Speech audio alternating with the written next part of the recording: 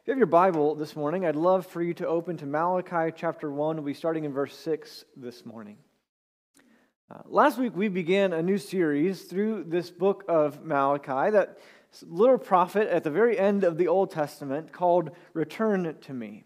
And you might remember, if you were here last week, that I kind of framed it up as this idea of a conversation between God and Israel, kind of this Q&A, this question and answer with God, that God will make a statement, and the people of Israel will question him on that, or bring some charge to him about that.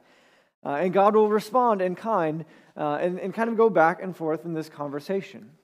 And each week, as a part of this, our sermon will be centered around one of these questions. Last week, we looked at the question of, how have you loved us? Last week, God, in an effort to reaffirm his love for his people, despite their difficult circumstances, told them, I have loved you. But Israel is not exactly feeling the love. They look around at their circumstances. Jerusalem had been destroyed. Some of their neighbors had never come back home.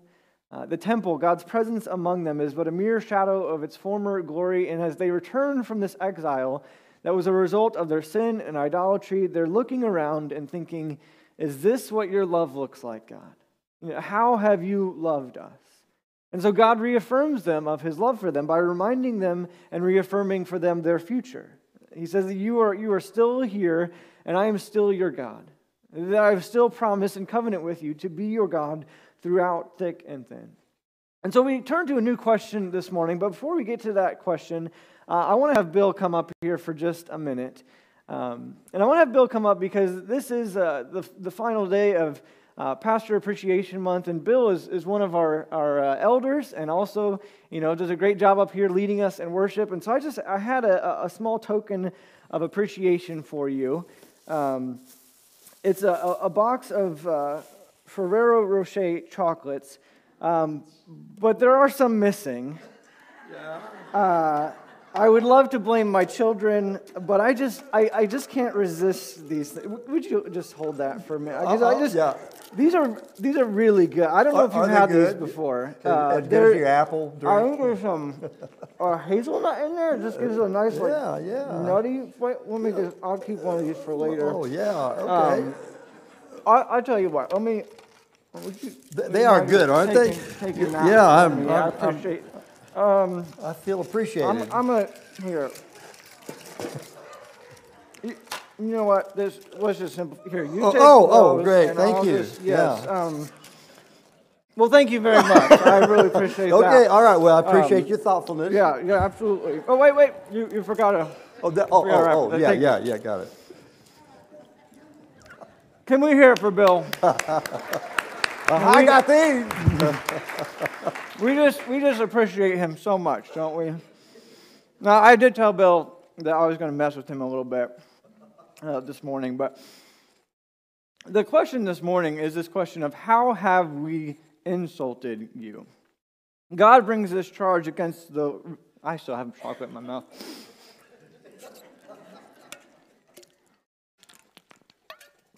God brings this charge against the religious leaders of the day, the priests, for not giving him the honor that he deserves. Like a box of half-eaten chocolates, they have been offering to God sacrifices that are half-hearted and insufficient. Verse 6 says it this way. It says, a son honors his father, and a slave his master. If I am a father, where is the honor due me?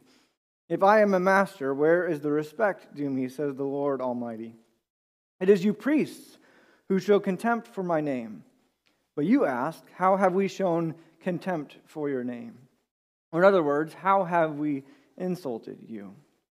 Now imagine if God said to you specifically, you heard his audible voice, and he said, you have insulted me. You have disrespected my name. You have disrespected my honor. What would you say? You would say, God, I am so sorry. Please forgive me. You would repent and seek to do things differently, but that's not quite the reaction we see here. They say, how have we shown contempt for your name? And that looks kind of like an honest question of, God, how can we make this right? But that's not quite what's happening. Like we saw last week, there's some some indignation behind this question. One of my sons, who will remain nameless, when asked to say sorry, will sometimes give a sorry. It's the apologies there, but the heart's not behind it. And so verse 7, he continues on how they've insulted, how they've shown contempt for his name. He says, by offering defiled foods on my altar. But you ask, how have we defiled you? By saying that the Lord's table is contemptible. When you offer blind animals for sacrifice, is that not wrong? When you sacrifice lame or diseased animals, is that not wrong? Try offering them to your governor. Would he be pleased with you? Would he accept you, says the Lord Almighty? You see, in the Old Testament, God allowed for atonement, for forgiveness to happen through the sacrifices of animals. We saw this in the book of Hebrews that we just finished studying, and we know that ultimately this sacrificial system is fulfilled in the ultimate sacrifice of Jesus. But it was these priests' responsibility to watch over and administer these animal sacrifices to allow for the forgiveness of the people. But of course, to be a sacrifice, by definition, it has to cost something. And so God required an animal that was free from defect. That if this animal were to be the sacrifice for sin, then it had to be spotless, it had to be blameless, it had to be faultless.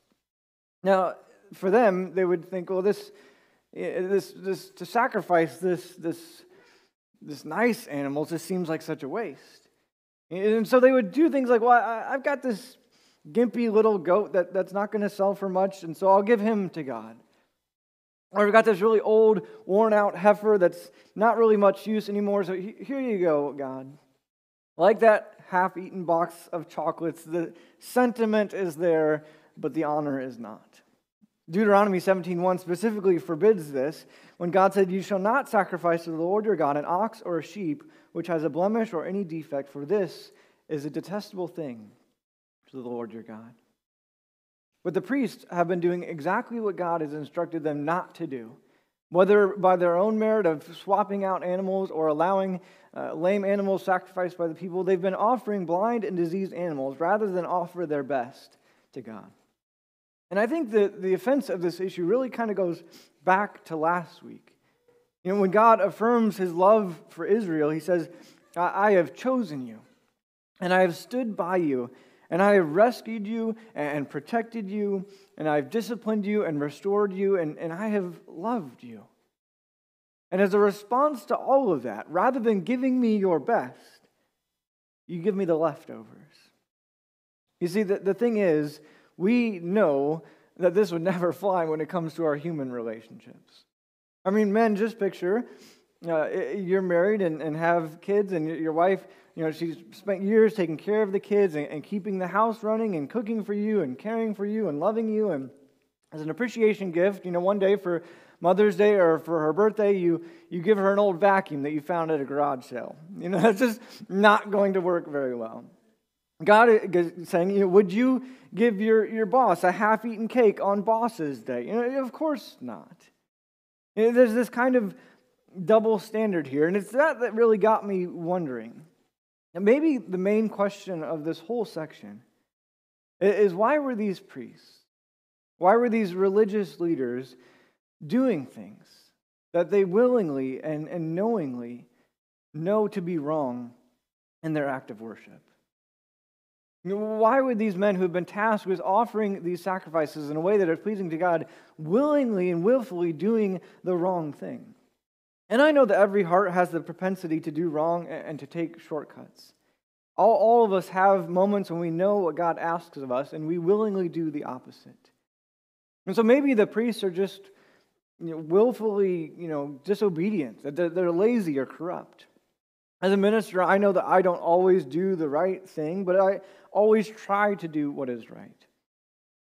And so what could be at work here to lead these priests to knowingly and willfully disobey what God has called them to do? Well, I think it goes deeper than just to breaking a rule or breaking a law. God's main beef with them is not that they're offering up bad beef. And I think Malachi gives us some clue as to the heart of the issue. Because the heart of the issue is an issue of the heart. As he always does, God deals with the heart. The issue with the heart of these religious leaders is that the rituals they're doing have lost their meaning. They go through the motions, but they have not committed themselves to truly pursuing what God desires. They don't offer their best, but rather they sacrifice what costs them almost nothing and is of little use to them. They offer diseased and sickly animals, and that reveals the nature of their hearts that have likely become sickly and diseased. And so I think the question posed for all of us that we must ask all of us ourselves in view of these verses is, are we too simply just going through the motions? When it comes to our worship, the ways that we connect with God, are we genuinely engaged at a heart level or just letting ritual play out? Are we offering our best or are we offering what is convenient? Here's what's at stake. Verse 9 says, "Now plead with God to be gracious to us. With such offerings from your hands, will he accept you, says the Lord Almighty? Oh, that one of you would shut the temple doors, that you would not light useless fires on my altar. I am not pleased with you, says the Lord Almighty. And I will accept no offering from your hands. My name will be great among the nations, from where the sun rises to where it sets. In every place incense and pure offerings will be brought to me, because my name will be great among the nations, says the Lord Almighty. But you profane it by saying the Lord's table is defiled, and its food is contemptible. And you say, what a burden. And you sniff at it contemptuously, says the Lord Almighty. When you bring injured, lame, or diseased animals and offer them as sacrifices, should I accept them from your hands, says the Lord? Cursed is the cheat who has an acceptable male in his flock and vows to give it, but then sacrifices a blemished animal to the Lord. For I am a great king, says the Lord Almighty, and my name is to be feared among the nations." You see, nestled within these warnings that God pronounces, I think, is the main issue when it comes to going through the motions of worship. Verse 13, he says, "And you say, what a burden, and you sniff at it contemptuously." Some of your translations might say, "What a weariness this is." The religious leaders are looking at their ministries and they're saying, "I am just so tired of it." This word sniff that is a word in Hebrew that can also mean blow or to heave a sigh. When these religious leaders think of their duties, they say, and I have to be honest that this one kind of hit home for me. Because sometimes ministry is wearisome. And I don't just mean being tired. We've all experienced that. But there have been times over the years where I have been guilty of treating ministry as a wearisome burden. Moments over the years where I'll go to a conference or go home to visit and people say, how are things? And what I've found, though, is in those seasons where ministry is at its most wearisome are those times where I've been focused on the wrong things. When the attendance or offering is lower than I want it to be, or when sermons don't seem to hit the mark and feel like I'm failing to leave a lasting impact. When you're short on volunteers but big on needs, or when criticisms become louder than complaints. And I would say in those seasons of weariness and burdens, I would love to say that I recognize the issue and I return to God, I turn back to Him in repentance. But more often than not, what happens is I become like these priests in Malachi. I go through the motions rather than engaging in genuine worship. It becomes easier to critique than to change.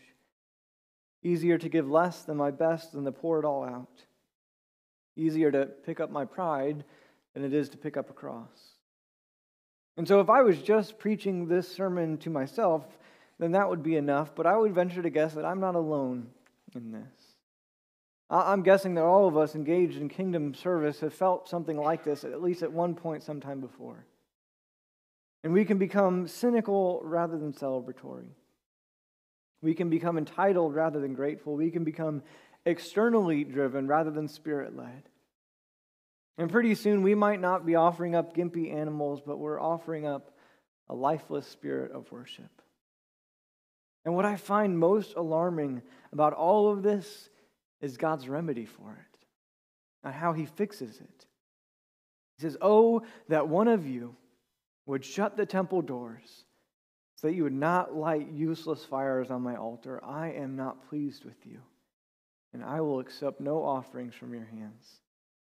My name will be great among the nations from where the sun rises to where it sets. In every place incense and pure offerings will be brought to me because my name will be great among the nations, says the Lord Almighty."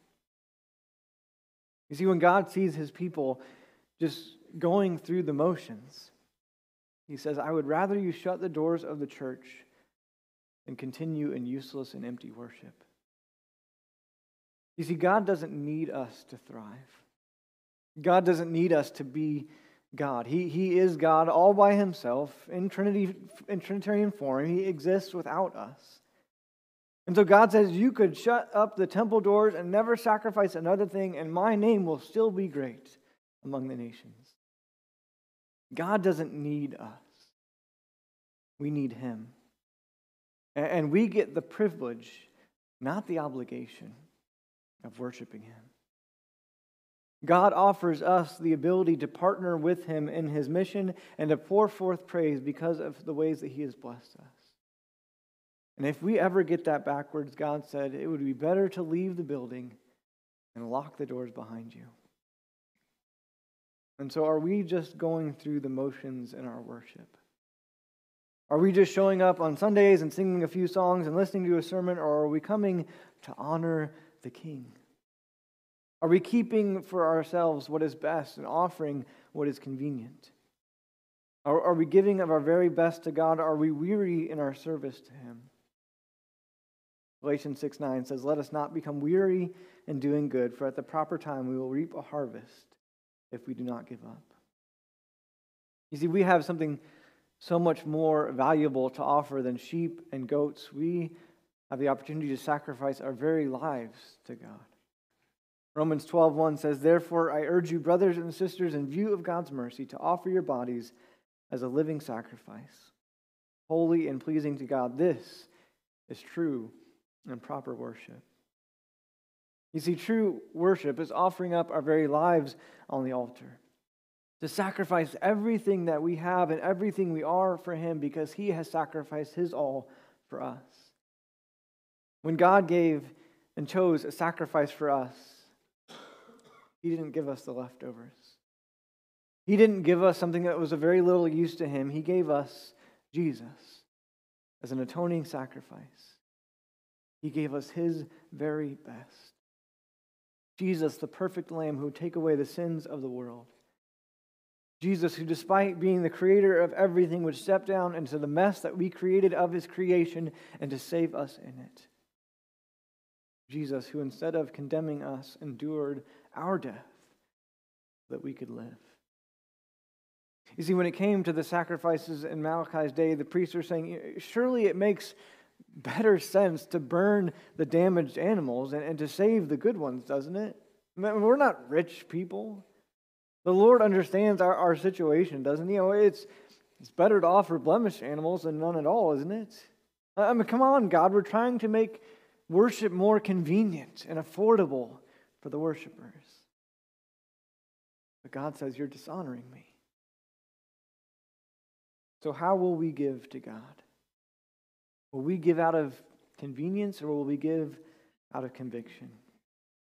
The convenience church says, I will serve or I will give or I will offer when I have extra.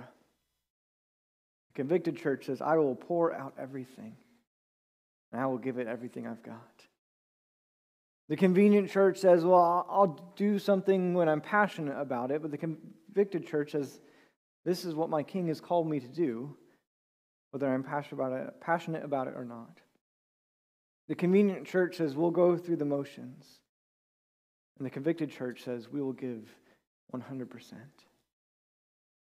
And so this morning, maybe the best thing I can do is to offer a call to worship. Not a call to sing more songs, though we will do that. Not a call to more church attendance or to listen to more sermons, but a call to a genuine heart of worship that day in and day out, through every opportunity, we have the ability and the privilege of connecting with God and giving our very best to him. This is our true and proper worship.